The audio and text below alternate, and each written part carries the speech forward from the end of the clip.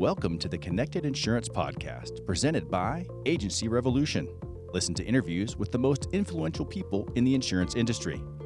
Learn the most important strategies, tactics, trends, and challenges facing today's independent insurance agents and brokers. New episodes every Wednesday. Visit agencyrevolution.com and click Media to explore the Connected Insurance family of resources for insurance agents and brokers. Subscribe today and get updates delivered right to your inbox. And now, without further delay, the Connected Insurance Podcast. Hello, everybody. This is Michael Jans, co-founder of Agency Revolution, and today, delighted once again to be your podcast host, broadcasting from the Casita and the remote foothills of the Sonoran Desert. I want to welcome you to this episode of the Connected Insurance Podcast, presented by Agency Revolution, creators of the most powerful marketing and communication software built specifically to meet the needs of insurance agencies and brokerages. If you believe that the relationship you have with your clients is the heart of your business, you do, right? Then you need to see how Agency Revolution can make those relationships stronger and longer. Visit agencyrevolution.com to receive a free demo of their award-winning software today. So, thrilled again to be able to introduce this conversation to you with my guest, Bryan Falchuck, author, speaker, coach. Bryan is the founder and managing partner of Insurance Evolution Partners, which advises carriers and their partners on how to navigate an evolving industry facing disruption and change. Okay, so if you're thinking, oh, it's for carriers. No, what I really enjoyed about this conversation was that you are going to get as accurate a broad view of the changes that are happening in the industry as I think you'll get. Plus, look, Bryan's been around for a while. You're going to get, and I steer him there, but he went there quite gracefully and intelligently to a practical series of how-tos and how agency principals and agencies should respond strategically now to the changes that are happening. So you're around later and you're thriving later. Bryan spent 20 years in the insurance industry, including serving as head of claims for Hiscox USA and leading growth for InsurTech Communications Solution, Hi Marley. Bryan's also held leadership roles in corporate strategy, operations, and distributions at carriers like Liberty Mutual and Beazley. He was a consultant in McKinsey and Company's insurance practice and is on the advisory boards of several startups focused on the insurance industry. He's a best-selling author, public speaker, including several TEDx talks. His new book, The Future of Insurance: From Disruption to Evolution, shares case studies of 7 carriers who overcame the barriers to change that we all face in the industry to innovate and evolve in the face of the disruptive threat of a new generation of startup carriers. So, not much more to say. I'm going to bring you right into the contribution. He introduces himself quite well. I took tons of notes in this conversation. I thought that this was a super robust conversation with somebody who's clearly paying close attention to our industry and has insightful, intelligent observations that I think everybody should be listening to. Before I go, once again, connect with me on LinkedIn, follow me on Twitter. Let's be buds and stay in touch with each other.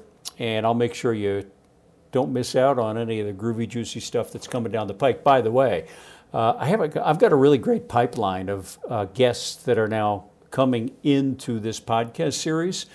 I don't have to look far to find them. Interviewing, there are just a lot of great guests coming down the pike. Some of you will know having my, by the way, you may get some sense in the podcast that I know the people that I'm talking to.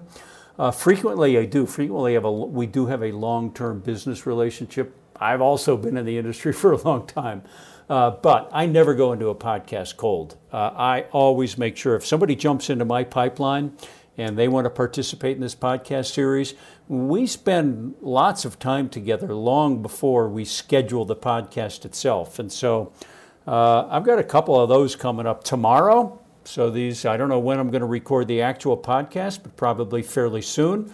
A lot of you who are serious marketers will appreciate this name, Dr. Robert Cialdini, the author of the book Influence, the New Psychology of Persuasion, of Modern Persuasion, and the author of several other books as well, all in the area of influence and persuasion. I've known Dr. Cialdini for 10 or 15 years. He was my keynote speaker at one of our boot camps many, many years ago. That's coming up. Also, Jay Weintraub, the co-founder and CEO of InsurTech Connect. That's going to be a really fascinating conversation, well, for lots of reasons. So, in any case, without further ado, let's jump into this conversation with my guest today, Bryan Falchuck. Bryan Falchuck, how are you? I'm doing well, Michael. Thanks for having me on. Yeah, well, I'm excited about the conversation. So our listeners may not know you as well as perhaps I do or others do. So, let's dive into how you got to be in the position you're in and what it is that you're up to these days. Yeah, so I'm a P&C industry vet person. I don't know what the right term is, but I've been in it for a little while. I spent 20 years in the industry from large carriers to small specialists. And I did some consulting at McKinsey for a while. So I got to see lots of different carriers across the world. Yeah. When you were at McKinsey, were you in the insurance division? I was. Yeah. Cool. All right. I knew I wasn't going to be a lifer there. So I wanted to, have as much impact and move as quickly as possible. So that even so though, they do some really interesting work. I'm curious, when was that? I was there from 2005 through to the end of 2007. Okay, so relatively short. I think it was after that they came out with when the industry became known as the McKinsey report, and everybody was all, a flutter about it, and it, created a bit of a kerfuffle when they were predicting the end of the agent largely. I just had a conversation about that this morning. No way. People are still talking about that besides me. I mean, So well, and we talked about that at Hiscox, which is the last place I was on the carrier side before going on to the InsurTech side was running claims for Hiscox in the US. And that report called out Hiscox in particular. Oh, I didn't know that. Yeah. Said, we Uh-huh. were the first ones into the, the direct side of small commercial and specialty lines. And it was like, but of course that won't last long. Everyone's going to be there. And that was right around our 10th year in the US. And, it wasn't until like our 12th or so that anyone started to come in, and it's still not really direct by any large share of the market. Well, that's a fascinating topic. I didn't intend to get into this at all, but I felt that there was a lot of poignant observations in the report, but I think history shows that it perhaps had some flaws in its conclusions. What do you think? Yeah, I mean, what it said was the agency channel is effectively dead, and it's a matter of time. That was the big takeaway, and that's not accurate.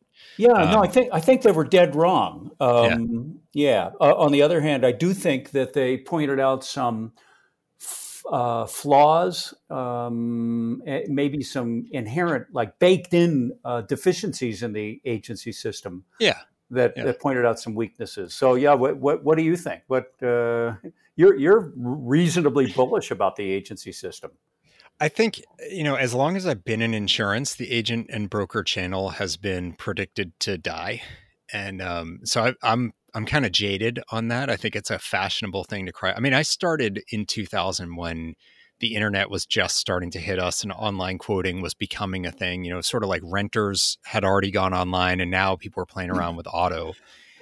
And so the prediction was it's the end of any human intermediated distribution. Of course, the direct writers, Geico and Progressive, were getting really big on their advertising. So, well, they got big too. They didn't just have big advertising. they got big, and they spent to get there. Yeah, you look at the trend line of their growth, right. And so to some extent, the agency channel has suffered and lost market share in some critical areas like personal lines. Yeah. Yeah. Yeah. But the complete disintermediation of the agency, that didn't happen. And That's not happened. Yeah. And that's not really the topic of our conversation for the most part, I don't think. No. But I had felt, tell me what you think of that. I had felt that one of the deficiencies in the agency system was that, boom, on one hand, the promise is we're going to be in a relationship with you and take care of you. But on the other hand, the commissions that support our ability to be in relationship with you are insufficient. Yeah. Yeah. And so 10 years ago, we started an InsurTech to strengthen and deepen, like basically to automate those parts of the relationship that can be automated to free up the human for the advocacy, the expertise, and the advice. Right. So I think to some extent, some InsurTechs have solved some of the deficiencies that were baked into the problem. And what we thought was going to happen was that the InsurTech or technology was going to obliterate the system. Yeah. Okay, that's not a bad historical overview.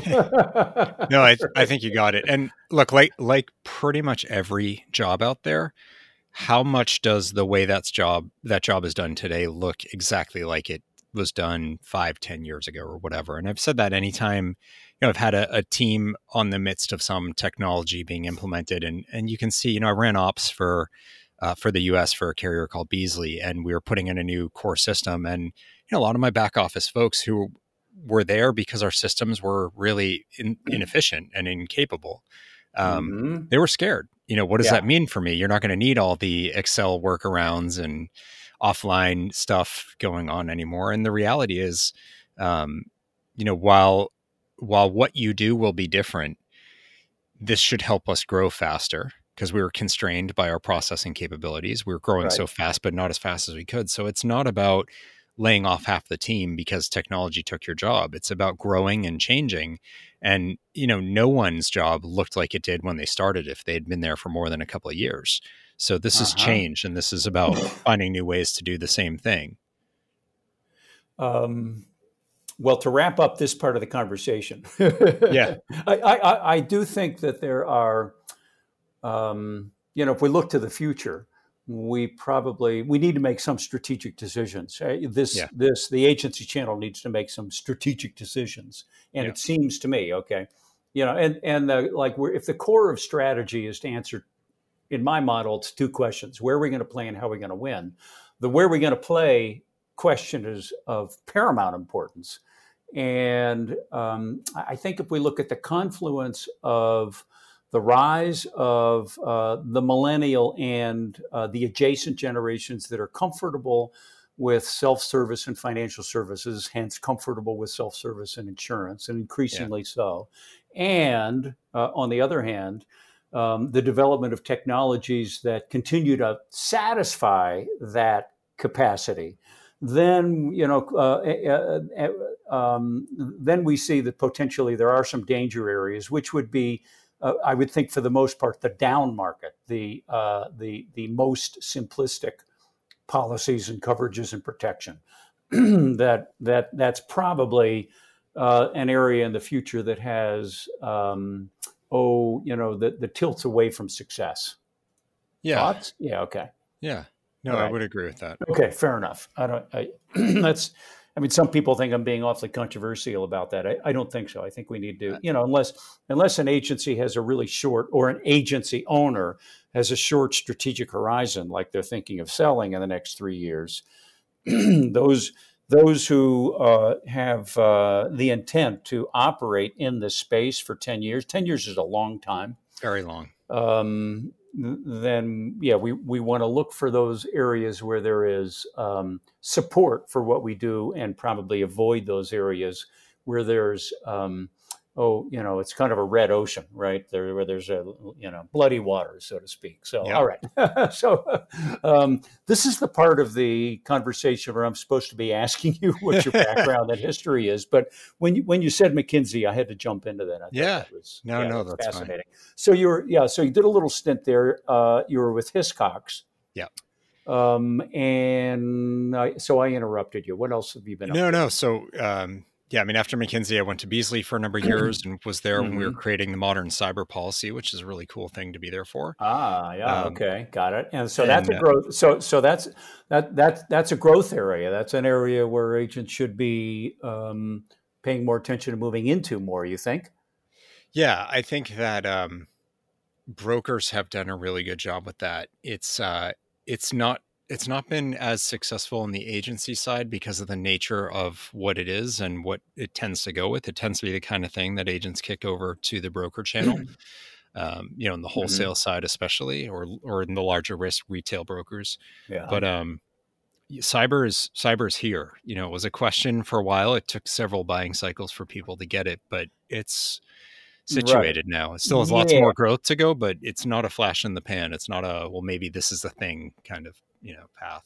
And there is a gap between product development and market readiness. Yeah. And I think some agents fell into that gap. Yeah. Okay, got it. All right. Okay, so I think you wrote a book. Yeah, I did. I've written a couple or a few, but the one that brings me here today is called The Future of Insurance: From Disruption to Evolution. And I wrote it on the back of, after my carrier experience, I went to an insurtech service provider, a communications solution provider that enables carriers and their partners and agents and brokers. And in that capacity, I was running sales for them. I kept having the same conversation with every carrier I went to. And it was this sense of, it's like everything on the outside has moved forward and our customers are not just expecting more, but demanding more from us. And we're stuck and we can't keep up with that. Yeah. Okay. And, so let me just jump in. Let me interrupt you again. So is your sense that, the consumer's just ahead of us, right? And other industries and contemporary technologies have brought them there. Yeah. Yeah. Okay. Yeah. Everything, literally like everything in their life. And it's not just the customers. At the same time, you also have a new crop of startup carriers in this case, which is not something we've had before. But we've had startup carriers before, but not this kind. These are tech-enabled, started by software engineers, not by insurance executives. Yeah, that is different. It's very different. I think it was this morning I saw, maybe it was Morgan Stanley's assessment of Lemonade's, their future. I think they were predicting profitability, was it? And, like by 2030, right? Wow, maybe. Yeah, that's maybe, right. That's a long wait for, their funders. Yeah. So when you say, tech, like insurance carriers started by tech, not started by insurance. Right. That comes to mind. Lemonade. Lemonade always comes to everyone's mind. I actually take a different position, and I don't want to get into Lemonade too much, but Fair enough. They're the poster child. I think they've done a great job of keeping their name front and center in the conversation. It's like Uber in every other part of the world or every other part of the economy. It's the Uber of the blank Uber industry. Of. Yeah. In insurance, it's the lemonade of. Okay. So well, I thought lemonade was the Uber of, or the Uber of insurance. Lemonade's the Uber of insurance, but everything in insurance. How long can you go and not be profitable? Right. Yeah, I forget exactly. I should have saved that numbers. I didn't think that it would come up. It's like, underwriting profitability is going to happen here, but real profitability is going to happen in here. And I thought, oh man, that's a long wait, isn't it?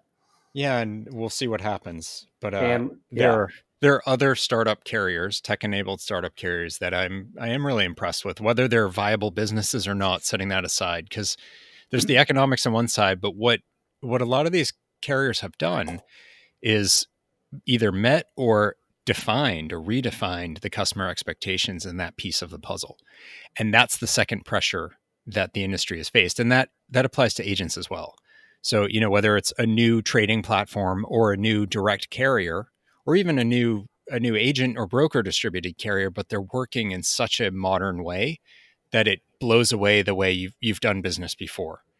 And that's what's pushed, I think, the expectation into being demand. And so for all of the incumbent players out there, whether that's on the distribution side or the carrier side, it feels like your hands are tied as you face those pressures because of culture and politics and systems and regulation and all the other things that we throw out there that we say make it hard for us to keep up. Mm-hmm. But the world is really moving quickly. And frankly, the coronavirus just made that worse, because now everyone, if people were iffy on video conferencing or working remotely or whatever, everyone's done it now. So people are even more comfortable with digital interactions and just having things done. And they have so much more stress in their life because of the situation that anything that gets in the way of just getting problems solved stands out even further to them. So it's really, it's quite a heightened customer expectation situation that the industry finds itself in. So if you were going to sum up what you think the customer is demanding, then that's your word. Yeah. I'm going to make this a two-part question. What do you think their demand is, and what do you think the gap is between that and our industry? So I think, and this phrase may sound somewhat meaningless, but I think this is what they want: is they want essentially real-time, flexible solutions for what they have going on in this very moment, without having to go through all the process that they expect to have to go through. All right. Unpack that one for us. Yeah, real-time flexible solutions for what's going on with them right now. Whatever they're facing in the moment, whether that's I need coverage, I need this change to coverage, or I had a claim, whatever it is, I need you to help me right here and right now.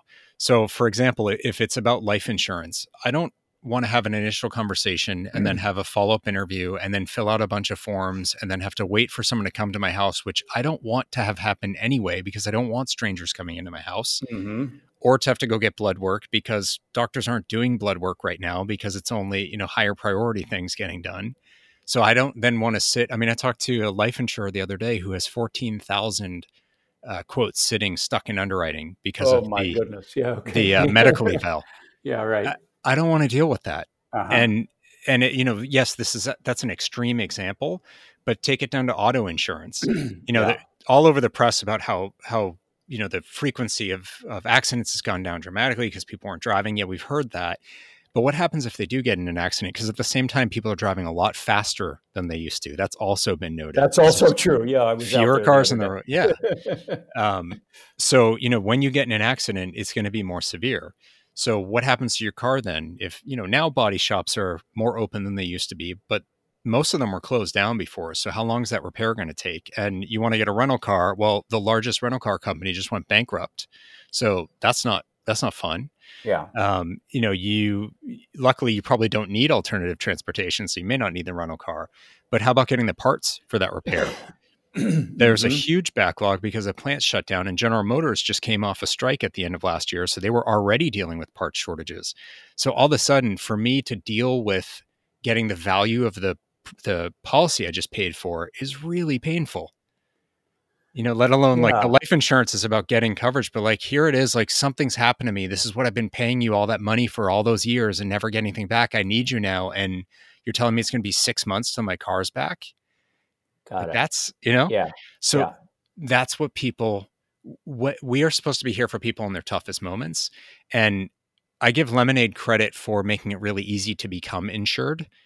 They're not as good at delivering on the insurance promise, and that's where I knew where you were going with that. So I apologize for laughing before the punchline. No, it's fine. I'm sure everybody knows, but it's this is the point. Is it's not just about the upfront sales piece or even making service simple. It's about the whole picture. And while coronavirus might be making some of these cases more extreme so they stand out more, the reality is all the ways that the rest of our life has changed make it feel like so many of the little things we'd normally have to deal with day to day with insurance feel that painful. Yeah. Waiting for a check or waiting for a wire transfer multiple days is really? Because I just got Venmo'd $3,000 from someone. Like, why do I have to wait all this time for this process for you? Oh, we only do it twice a month and this person has to approve it. Like, I don't care. Give me my money. Do they mail the checks? Some still do. And some will mail it to the agent who then hand delivers it. Right, because the agent wants to be the hero. Hand deliver it. So we're going to slow it down even more. Right? There's a British carrier called Aviva, who's like the State Farm of the UK. I know Aviva. Aviva was maybe the first carrier to endorse Agency Revolution. So I got to know them really well. So Aviva, in the midst of the first notice of loss call, so you've called in, the first time you're calling to tell them about the loss, they can pay you while you're still on the phone. And the early feedback they got was that was too fast and it was creeping people out. But that's kind of, oh, I'm sure they got you. I don't know what's wrong with the Brits if they're like, oh, please don't give me my money so quickly. But that's where we're headed to. And if you're not keeping up with that, you're going to be stuck.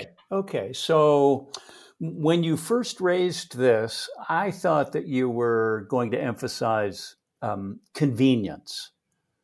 But that's a piece of it. So let me share the model. This model's not really mine, but I do think there's tremendous value in it. This model was proposed by Bain, another advisory company, right?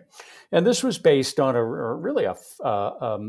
they did a terrific job. I think they surveyed like 27,000 insurance consumers, and they determined that it seemed to me that, or it seemed to them that people made their insurance purchasing decision, and maybe to also to some extent their decision to remain with the provider based on one of three values: price, convenience, and peace of mind. And then they further determined that convenience at that point, and this is now 6 years old, this report's 6 years old, that convenience was kind of a distant third, that the people who purchased insurance because they needed it. The bank required it. They needed it by law for their automobile.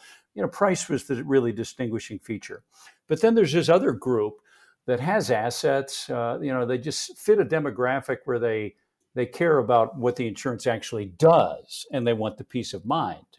And then the convenience element seemed to emphasize speed of being insured, right? How quickly can I get this taken care of? Can I do it on a Saturday? Can I do it at 2:00 in the morning? That element, that seemed to fall pretty far behind the other two values. What do you think about that model? I think that I don't argue against it. I think it's the word convenience, though, and I know they go into more detail about it, but I think convenience, like beauty, is in the eye of the beholder. So, what's convenient to you versus me, and for one of us, it may be convenience relative to price. So, like, I'm willing to give up a little bit of ease if it saves me a few bucks. Right. So there's thresholds for that. It's like, I did some work with one of the agent distributed homeowners and auto carriers a while ago, a high net worth carrier. And, of course, when they lost business, the agent said, oh, it's price. It's always price. It's actually never price. Right. Okay. Price might factor into it, but it's now. And when it is price, then they probably just don't fit. Right. So to further examine the model in the real world, there are channels that excel at price because they're cheaper. They're just like the direct channel. It's just so efficient that it can be a little bit cheaper. Yeah. There are channels that excel at convenience. And so, strong, digitally driven providers can provide more convenience. And then there's a channel that, in theory, really should excel at peace of mind, and that's the agency channel. Right? Peace of mind, it comes from this sense that, I got somebody taking care of me, right? That thing that we get from humans that we tend not to get from things. But I think what you're really stressing is it's not just front-end convenience. It's actually, as an industry, delivering on the promise. Yeah. Ultimately, that's what the whole thing is supposed to be about. Okay. Got it. All right. So you wrote a book. I wrote a book. Yeah, what's your fundamental thesis in the book? So it's this this pressure that we face on the outside relative to the internal constraints that we feel to meet those pressures. Yeah. And I say we without specifying that, but the book is 7 case studies of carriers who have been in that situation and move forward despite that constraint. But while it uses carriers as the story basis, the reality is it really does apply quite broadly. So there are 7 U.S. stories of P&C carriers, but I know life insurance people have read it. I know agents and brokers have read it. I know people in other industries. Right. Ultimately, this is about not any specific technology or specific insurance problem. It's about this sense of, different external expectation and the pressures you face inside, and what do you have to do from a culture, from a values, from a leadership standpoint to move forward. So it sounds like the demand from the consumer, regardless of which category they fit into, is they want a friction-free relationship with an industry that's just been chock full of friction. Yeah. Okay. So I'm curious. So here's now I'm really curious. You've got 7 case studies. Yep. And these are successful case studies.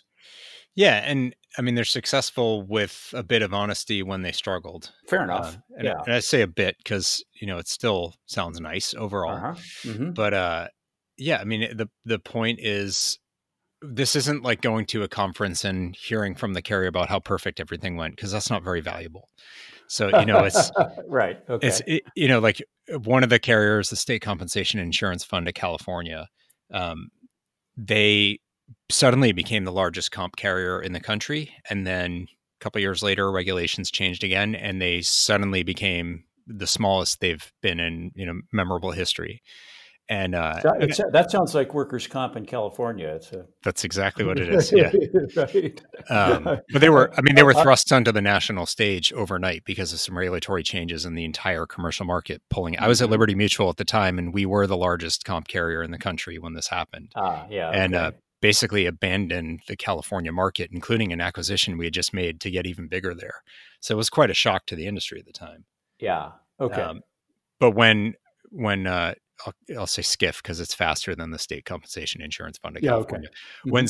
When SCIF shrunk back down, the way I had put it was, the regulations changed, so competitors came in and they lost market share. And this is where the honesty in the stories comes out. As the CEO of the company, Vern Steiner, read the draft of the case, and he's like, I was expecting him, to say, "Ooh, can you be nicer to us here?" Or, can you spin this another way? Or can you not mention that thing we did? But he actually said, "Bryan, you're being too nice to us. We didn't just shrink because, others came in and were cheaper. We shrank because we didn't deserve that business in the first place, because we weren't serving it the way it deserved to be served. And we paid a price for that." I was like, well, that's pretty honest. Yeah. So there's that in the book. People were clear about, we were struggling here. We didn't do this right. We thought one thing and found out the opposite to be true.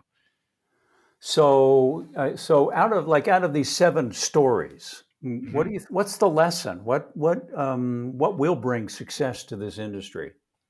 So each one of the cases has its own set of takeaways, but then I look across all of them and pull out 3 consistent themes that really stood out to me. And the 3 things are, if I could say them each in a word, it's customers, employees, and focus. And this I think really does apply to agents as well. So customers that's where the answers lie. You need to ask your customers, but actually listen to what they're telling you. Don't reinterpret it or think you know better, or use what they say to twist a little bit and justify something you're already doing, or say, I'm too busy for that. Because the reality is, this is not an industry where people care about what you're doing. Customers are indifferent. So if you're not listening to and delivering on what they told you they wanted, you're going to miss the boat. And whatever you're working on instead is not going to move you forward. And so what did you see as gaps between what customers wanted and the actual behavior of carriers? Well, it depends on the carrier and the agent and all kinds of things, but there are several things that are pretty clear. And, we mentioned the payment gap. That's pretty rampant. There's some who do better than others. Communication is one that I think is amongst the worst. And the thing is, if you get that right, it can make up for pretty much every other gap, because if you keep people apprised and informed proactively, they tend not to be as bothered by any of the other things, because at least they know where they stand at all times. They don't have to sit here feeling, because when you leave someone to their own devices in a claim situation, for example, the age old adage that your insurance company is here to screw you over, not to stand by you, that starts to set in, and the silence starts to feel like this must be them plotting to not cover the claim. Yeah, right. Okay. So silence is really easy to interpret when you're under stress. Yeah, it's really but also really easy to misinterpret when you're under stress. Like you start spinning a story. But you also have some carriers who are like, oh yeah, we solve for that, we're good. We send text messages, but the text messages they send are totally unhelpful. Yeah, they're like, I had a win-loss, and I was about to go work for a text messaging startup. And so I saw that my carrier offered texting. So I was like, I should probably do some recon and find out about it. So I opted in. The text messages were worthless. They came out, I would have some new notification in my online portal, to go check out. Yeah. 2 to 3 days later, I would get a text that all it said was log into your portal. Oh, nice. Yeah. Okay. So I'd log into the portal and see the PDF that I had already checked 2 days ago, thinking there was something. I mean, that's not helpful. It's not just a kind of nondescript, generic, legally approved, whatever. Like, I want to actually talk to someone who's going to answer my questions genuinely. But the CEO of the company is thinking, hey, we got text messages going out now. Send out a press release. Let's get attention for it. Okay. Yeah. So I'm going to break communication down into two chunks. Yeah. Okay. One, the obvious one is I've filed a claim, or I'm in some kind of a situation, and I want to know what's going on, right? And so, and in the absence of that, if there's silence, I create my own narrative, and it's usually I'm the victim and they're screwing me over, right? That's okay. I mean, our industry has, it's going to be prone to that. Okay. Yeah. It'll just be, and that's even like it being totally full of good people. It's just going to be prone to that because of the mysteries behind it and the difficulty it is for consumers to frankly understand this industry. Yeah. So boom. But then there's the other kind of communication, which is being in relationship with your customer base in such a manner that they feel like you're a positive presence in their life, even if there is no point of stress right now. Mm-hmm. I got a bias there because I started in InsurTech to take care of, certainly to take care of number two, but to some extent take care of number one at the agency level. Yeah. And so it reminds me of a report I read by another advisor, EY, Ernst Young, right? Yeah. Yeah. And it was in their annual Global Insurance Outlook report. And they reported, again, based on surveys of real insurance consumers, that 86% of them could not recall receiving any communication from their provider in the last 18 months. And I thought, wow, talk about talk about a gap between this, which is supposed to be a quote unquote relationship industry, and the absence of the perception of that in the customer base. That struck me as just awfully dangerous. Yeah. And they missed the fact that their policy renewed at some point in that period.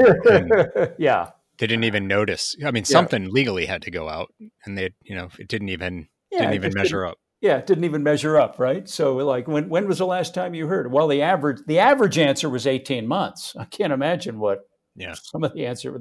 I'm sure there were some answers that were never, at least, right? So how do you factor that into math? Okay. So you were saying payments, communications, like customer expectations or demands. Are there other things that fall into the gap? Yeah, I think as it's already started, but as people get more and more used to their smartphones being able to do pieces of the puzzle for them, things like adjusting a claim and having to deal with a person coming out to do something, that's starting to stand out. Uh-huh. So, we've already seen carriers do this kind of thing in adjusting auto claims. You can walk around your car and use your phone and, it can adjust. I think that it's early days on that still, but it's becoming broad enough or large scale enough that I think we're going to be at a tipping point very soon where someone's going to be like, wait, you mean I have to take my car somewhere? I have to have someone come to my house, and why can't I just take a picture of it? And frankly, those solutions are already here. So that's why, I'm certain that that's going to change very soon because the technology is already out. The AI needs more exposure to data to get really good at it on the homeowner side, but on the auto side, it's already pretty good. Yeah. And that's incredible. Like, to look at a banged up car and to make an accurate enough estimate of the extent of the damage, that's wild. To look at a picture of a banged up car. Yeah, a picture of it or a video. Yeah, either way. A video, right. So I just saw the same thing with homeowners and with property, not just homeowners, sorry. Yeah. And I'm more impressed by that than what I was with the auto side, because even though there's lots of cars and they can get banged up in lots of different ways, there's still a finite universe. Mm-hmm. And with property, even cookie cutter homes are not the same. Right. Because the furniture, the location of the furniture matters, the temperature matter, like all these other factors matter in a way that the steel structure of a car doesn't allow that variation to matter as much. Yeah. Yeah. Okay. Well, and every home is built one at a time, where cars are more or less built thousands. Yeah. Yeah. Thousands at a time out of a cookie cutter. Okay. Right, so, so when I ask you, let's complete this. And then I'm going to circle back to what's the implication of this to the agency? Because clearly some of these responses need to be initiated, developed, and delivered at the carrier level. Yeah, right? Some of the carrier, some of the agent, some as a combination of the two in collaboration. All right, so I'm gonna. So let's finish this part of the conversation. So you've got three themes: customer, employees, and focus. Yeah. And under customers, you started to break it down into payments, communication, and then I'm putting it down as like smartphone technologies, like or self-service beyond just billing and like midterm endorsements of just base facts. Okay. Got it. So I think those are things that change. Okay. But really, again, like it's the point isn't any one of those themes. The point is to figure out what those themes are in your context. And ultimately that means asking your customers. And I keep hearing this like, well, they're not telling us they want that. Okay. A, are you asking them? B, how are you asking them? And C, what are you doing when they respond? Right. That is, how are you listening? Got it. Because they may not be saying, Mr. Insurance Person, I want to be able to take a picture of the damage, right? Yeah. But they may not be thinking that, right? Right, because guess what? Your insureds are not future technologists in insurance. Yeah, well, they're just people. It's kind of the old Henry Ford, adage, which is, if I asked my customers what they wanted, they would have said faster horses. But clearly what they wanted was speed. Right. So you have to break it down, and you have to listen. There's interpretation that needs to be done at the listener level. Yeah. Right. And then you look for solutions to that. Exactly. So let's chunk it up. Let's have fun with this for a moment. So, I mean, it does sound, this does fit in with your earlier theme that they do want, I'm looking for the right word. It's not just convenience, but it's through the whole relationship. They want convenience. They want speed, right? And technologies can deliver that. And they want communication. Okay. But see, all those things could be convenience. And that's why, like, getting it fast may be your definition of convenience. Yeah. That's why I say, like, that word to me is just really broad, because there's lots of ways that can be applied. Yeah. Okay. Well, they clearly, everything you've talked about so far is I'll use the word friction free. They just don't want to be hassled.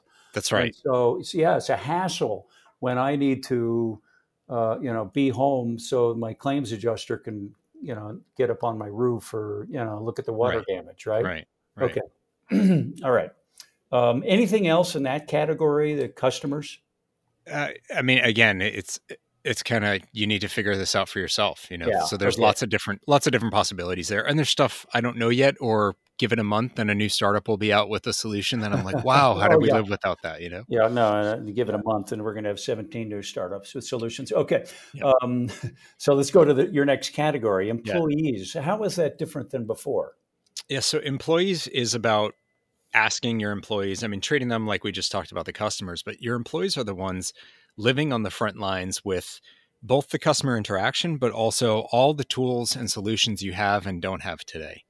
And so when they feel pain or when they are hearing something consistently from the outside or missing their ability to serve, or they're feeling encumbered in it, they may not have the answer, but they at least know the pain points or the opportunities. Mm-hmm. I see lots of businesses, and I won't just say carriers, but lots of businesses really struggle with this, where they don't actually listen. And if they do, they might do it as sort of like lip service, like, oh, we're going to put together these strategic future teams, and anyone can join, but only below this level because we want to hear from the people. And the teams do their project, and they present it to the leadership, and they get like $100 gift card to Amazon, and nothing happens. Yeah. And I see this time and time again. And there's one carrier that really, really talked up their innovation teams. And their CEO, they have an annual all-staff meeting. Everyone comes together at their headquarters, and they have a big party. And their CEO started the meeting. They had just delayed their core system deployment by like 6 months or something. And he starts with, we're going to have a great day, lots of great Q&A and presentations. If anyone has any questions about the core system, I don't want to hear it. Not a single word today. And it's like, oh, okay. So you're open, you're flexible, you're of the people. No. And I see that kind of thing over and over again. So really involve your people in it. Ask them, and don't just be like, oh, they're just a disgruntled employee. They just want more pay. They want this, they want that. They don't appreciate things. Listen to what they're telling you. Talk for a moment about core systems. What's the problem there? So core systems are, they're at the heart of every carrier, and for the agency, maybe it's your AMS, it's your agency management system. Yeah, right. They're necessary. They can be major enablers, but they're also gigantic and complex. And a lot of them don't play nice with other systems. Maybe they're older, and so they don't have that flexibility, or the integrations haven't held up if they were done in the first place. And the projects to replace them historically have been incredibly painful because of expensive, super expensive, much longer time. The scope is over budget and past the timeline. Yeah, and it's never what was promised up front. The scope gets contracted and shifts, and data's lost, and it's not migrated, so you still have the old system around, even though they told you wouldn't. It's I mean, literally, I don't know a single carrier who has a happy core system story. And on the AMS side, typically it's whatever system they're using, they just go the upgrade path with that. And they're probably at least a couple versions behind because, something in the upgrade is going to break something they do. And so they're like, okay, we got to figure out how we make this work. It's painful. And the costs are astronomical. And so when you hear people talk about anything core system related, it's usually as a barrier, because they're in the midst of a core system replacement project. They're putting one off, and so they're limited by their legacy tech, or they did one and they're so scarred.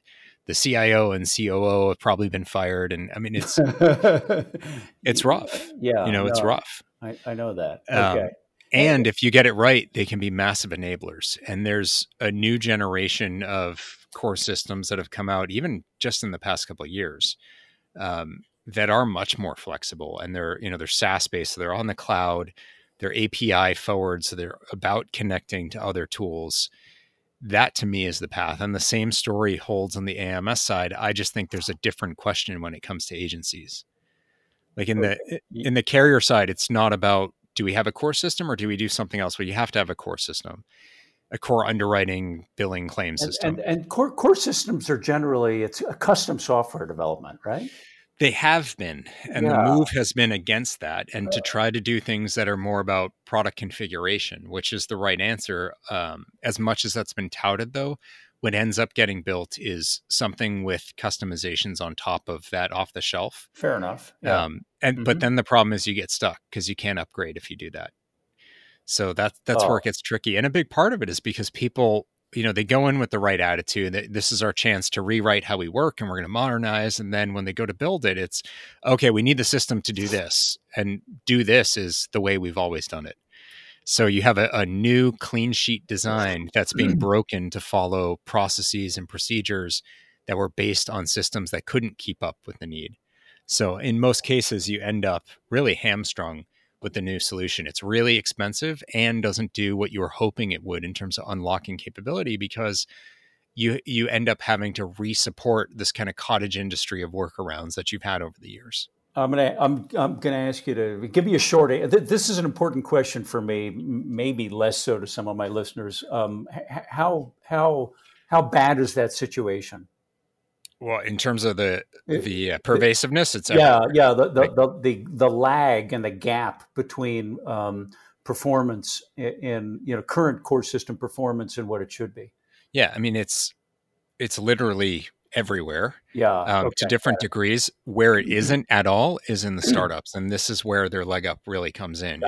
They build their own tech from the ground up, and they don't have any of that legacy encumbrance to worry about. Okay, all right. Your third area is focus. Yeah. What do you mean? So focus is a mix of a few things. One is shiny object syndrome. There's so many different things you can do. So which one do you pick, and do you keep shifting around? And one of the ways to combat this is, the case on USAA goes into it, is not starting with the technology, but instead starting with a problem you're trying to solve and staying true to that. Yeah. So you don't say, ooh, blockchain, or ooh, texting, or whatever. Okay. Yeah. And then it's like you get wedded to the artificial one thing. Intelligence is the coolest new thing. I need to find some way to shoehorn we're it doing into my agency. Right. Yeah. Innovation on AI. Okay. Well, I don't even know what that means. And so you're going to keep shifting around, and when something's not working, you stay stuck on that technology because you're wedded to it. Got it. Okay. Versus, we're taking 2 days to get a quote. We need to do it instantly. Okay. Well, that's the problem we're trying to solve. And there's lots of different technology we can slot into to deliver that, but not just, instant rating. Okay. I don't know what that is in particular. And what does that mean for the way that we work and for our customers? Like, how do you deliver instant rating if it's not part of a bigger question we're trying to solve for it? Because the customers didn't ask for instant rating. They just said, like, I need this now. Yeah. It's like faster horses, right? They don't understand the bigger picture of it. So you have to figure that out. Okay. Well, that aligns perfectly with the podcast interview I had about 2 or 3 weeks ago with my former chief product engineer. And I asked him, this is for agencies, how should agencies purchase technology?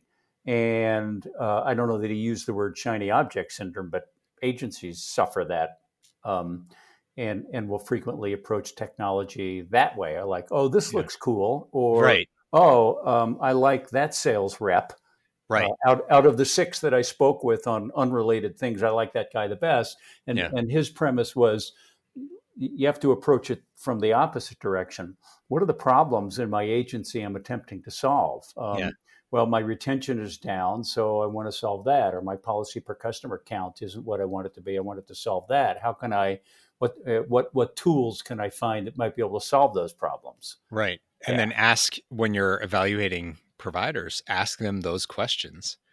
Yeah. Because that's what you actually want to solve. Yeah, I've heard so many like grilling kind of due diligence questions that are like, I'm happy to answer this for you, but if we answer this, is that actually going to move you forward? Like, how does that help you solve the problem you're facing? And I don't say that, but you can tell, like, these people are just kind of going through a standard script versus ones who, there's a case on Ohio Mutual in the book, and I was the guy selling to them, and their questions were amazing. I mean, like, they knew their stuff, and it's because they had lived through multiple attempts to solve for texting with their customers. Mm-hmm. And they knew where they were getting burned. They knew what the whole point of this was in the first place. And it really showed. They asked all the right questions and stuff that, like, I almost laughed. I was like, I don't even need to present anything to them because they already know the whole reasons behind this. They know what to look for in a solution. Just let them keep peppering us. Okay. And so in the absence of that, it would seem that they will fall into kind of the conceptual paradigm of the technology provider. Yeah. Right? Yeah. And then you get questions like, how long have you been in business? And, we, as a startup, we got that. And when they got the answer, it was like, oh, our CEO won't let us work with anyone under 5 years. It's like, okay, well, Okay, well, so we'll why? talk to you in 4.5 years, right? Right. So, Yeah. well, Okay. Why? we had 3 to go, but yeah, it Yeah. was like, tell me what the concern is. And it was just an arbitrary, it's like I see on recruiting, some HR departments are like, any GPA under 3.5, we won't look at you. It's like, look, I get you're like a 40,000 person, insurance carrier. You get thousands of Yeah. applications. I Right. understand, but Mm-hmm. at the same time, it's not apples to apples. GPA from one school is not the same GPA at another school. So all you're doing is missing the point of the screening by dumbing it down so much. All It right. doesn't mean it's Yeah. easy to solve for, but there are more creative things you can do to evaluate solutions. Okay, so let's bring this down to kind of the practical application. So, as you know, most of my listeners are agency principals, people Yep. who are leading and guiding the distribution sector for the independent agency system, Yeah. largely, and the concentric circles around that a little bit. So, what do you think this all means from a strategic point of view, a decision-making point of view for agency principals? Yeah, I think that you need to take whatever it is you're working on, whatever your portfolio of change products, technology projects, et cetera, Uh-huh. and set that aside for a minute and go start with your people. And I say, like, the ones to start with actually are the CSRs. You can tell in different agents where the power in the agency lies. Yeah. And I think most of the answers are actually probably with the CSRs and not with the producers. It Well, depends on the structure. in most cases, the vast majority of income, if it doesn't come through the CSR, and again, this will depend on size of policy. Yep. It's at least those relationships are managed and maintained by the CSR. Yeah. But often think that they are their powers diminished. Right. It should be recognized a lot more than it is. Yeah. And what they're hearing is the unfiltered, because it's not, if I'm a business owner and I work with my agent, there's a certain kind of relationship there. But when I get the CSR, it's because I just need this thing done. And so all the filters are off, all the guards down, and I'm just saying things as they actually are. Mm-hmm. So the CSRs might be hearing things that an agent may not ever hear, because it's a different kind of it's a business interaction. Well, versus, yeah, and it's typically during the course of the relationship, not starting it or Right. renewing Right. it once a year. Yeah. Uh-huh. I mean, it is interesting when I interviewed the principals of an agency and some of the producers, and they told me, what carriers they really support. And then I sat with CSRs, and you saw this is auto policy after policy going through Progressive. And we didn't even know that they represented Progressive. Yeah. And it's because the CSRs could do 5 Progressive policies, quote and bind, in less time than one of any of those carriers that the agents in the firm were mentioning. That's remarkable. And it's like Progressive knew who their market was, and that's why they ate as much of the agency channel as they did. Yeah. Okay. So your suggestion is start with them, and they'll be able to deliver some unfiltered messaging. Yeah.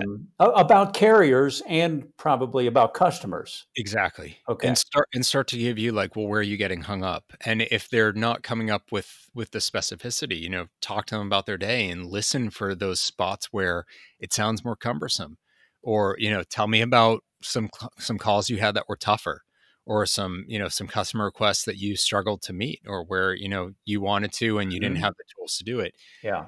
And let that guide the conversation then with the insureds. Yeah. So, Okay. whether that's Yeah. one, this is going to depend on the nature of your business, but whether that's one-on-one conversations, or you send out a survey, or, you ask them to give you feedback, or you hire someone to interview some of them, or you do it as a group conversation, you're like a focus group, start polling them and understand, how can we serve you better? What would you like from us? And one of the upsides of COVID-19 is that people are used to a lot of these tools that you can use to get that feedback. Yeah. And they're not sitting at work. So if they're doing 30 minutes on a focus group on Zoom with you, their boss isn't going to walk by and see that happening. So they might be able to get away with it. So. Okay. Good point. Right. Yeah. So, okay. Got it. All right. And then in regards to technology, I think you answered that question already. Yeah, it's got to be. Yeah. They should look at it from a problem perspective. Yeah. What do you need to solve for your customer? And the one thing we didn't talk about is the whole CRM question. And, as we talked about the core system for carriers, and it's the agency management system for the agents. I don't know that the AMS should really be the core system long-term for agencies. Okay. Hey, I'm not in any hurry. So as I recall, first of all, you were the guy who told me about the Roper's purchase of Vertafore. So you're keeping, so thank you for that. And I think you mentioned in our last conversation that when you went to InsurTech Connect, maybe it was last year. I didn't. Yeah, Salesforce. Yeah, you walked in and like Salesforce owned 10% of their huge trade floor, and they own the first 10% of it. Right. So it's really the first thing you saw. So what do you think's going on? Well, so my gut sense is, if you look at what an agency is, it's not a records repository, which ultimately is what AMSs are. Yeah, they can transact, or they can connect to systems that transact. So it's not fair. People are like, oh, it's just a glorified filing cabinet. Yeah, kind of. It's better than that, but it's like a filing cabinet with a fax machine hooked up to it. But that's not what agents are. Agents are sales organizations and service organizations, and that's what CRMs are about. So for me, to think that an agency exists down the road without a CRM, that really is the lifeblood of the agent, I see that as hard to fathom. And having been through enough CRM implementations and knowing like they don't tend to go great, people don't tend to use them, it's a tough nut to crack.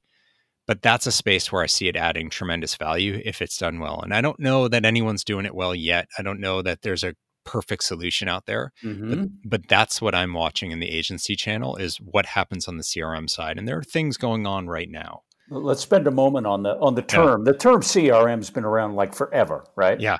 And it's had its glory days, and it's had its days, of neglect. So in your, in your vision, what is the CRM? How does it perform? What does it do for the agency that management systems don't do well? Yeah. So what it does in going beyond the agency management system, it's not about the policies and the risk data. It's about the human. Yeah. Okay. So it's the information on the individual, on the business, and the marriage of the two.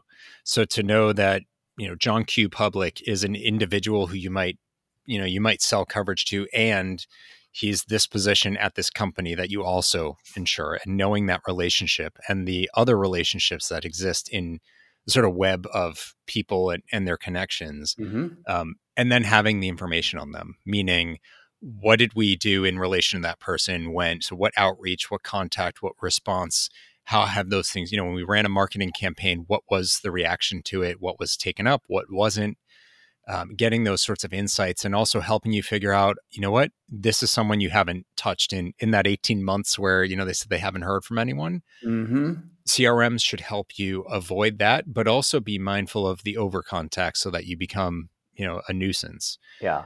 It's up to you how you use it, but the tools are there to have more effective interaction with an individual in an intelligent way. Are you predicting some disruption in that? It's been a kind of I don't want to call management systems, like a legacy core system, but it sounds like you're maybe predicting. It's the analog of that. Yeah. Okay. And it doesn't mean they aren't good. Like, there's some fantastic solutions out there, but it's largely been, two players for a long time, and they've made their systems dramatically better, but ultimately they're still agency management systems. The question to me is, where do CRMs come in? And I don't think they should be separate systems. I think that's it's in the same way that a claims and underwriting system are separate. Well, what happens when you go to renew the policy? Do you know about the claims, and does claims know about the midterm adjustment? And it gets messy. Got it.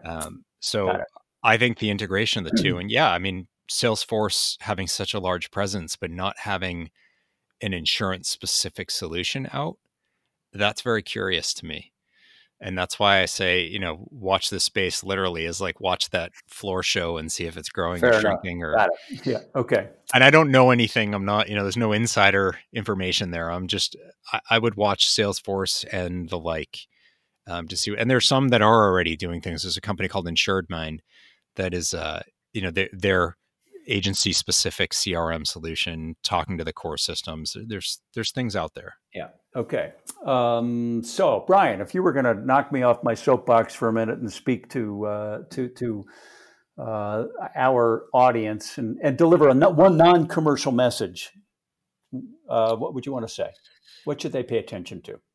I think the very basic thing is a great foundation is this notion of just listening to those other than yourself.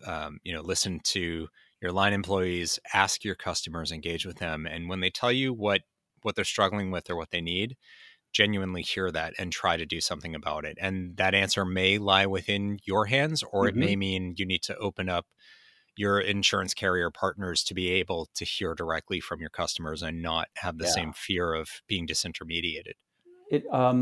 There's one message that I think is implicit in everything that you've spoken about so far.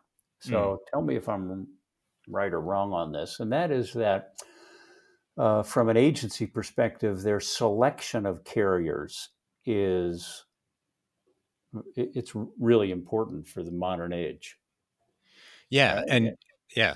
I'm sorry I don't know if you were. Yeah, I guess that's my observation about kind of everything you've said. Because admittedly, most of your work is happening at the carrier level, and you see a spectrum of innovation, spectrum of effective innovation. Yeah, and it would seem that in order to satisfy the agency's customer base, clearly, as you've said, there are a lot of things that are outside of their hands. Yeah. It has to do with their selection of carrier partners. Yeah, absolutely. Okay. And it's what those carrier partners are doing. But, I mentioned the disintermediation threat. Like, that's another big piece of it.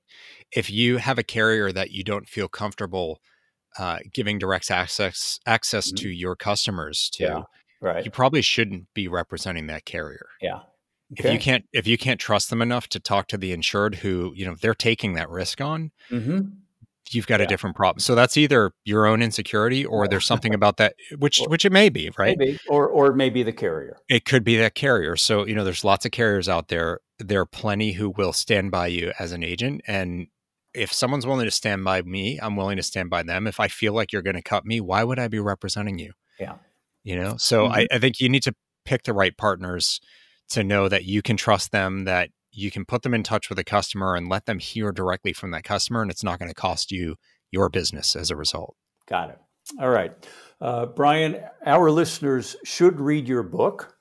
So can you tell us, one, how they can get that, and two, if they want to reach out to you or to your firm and learn more, find out more, how should they do that? So the book, you can find on Amazon, Audible, Google Play, Apple, all those places, or you can go to future-of-insurance.com, and I link up to all the places you can buy it there. That's the book's website. All right. And that's the name of the book, The Future of Insurance. Yep. Okay. So hopefully it's easy one to remember. And then me, you can find me at insurance-evolution.com. That's my business, Insurance Evolution Partners.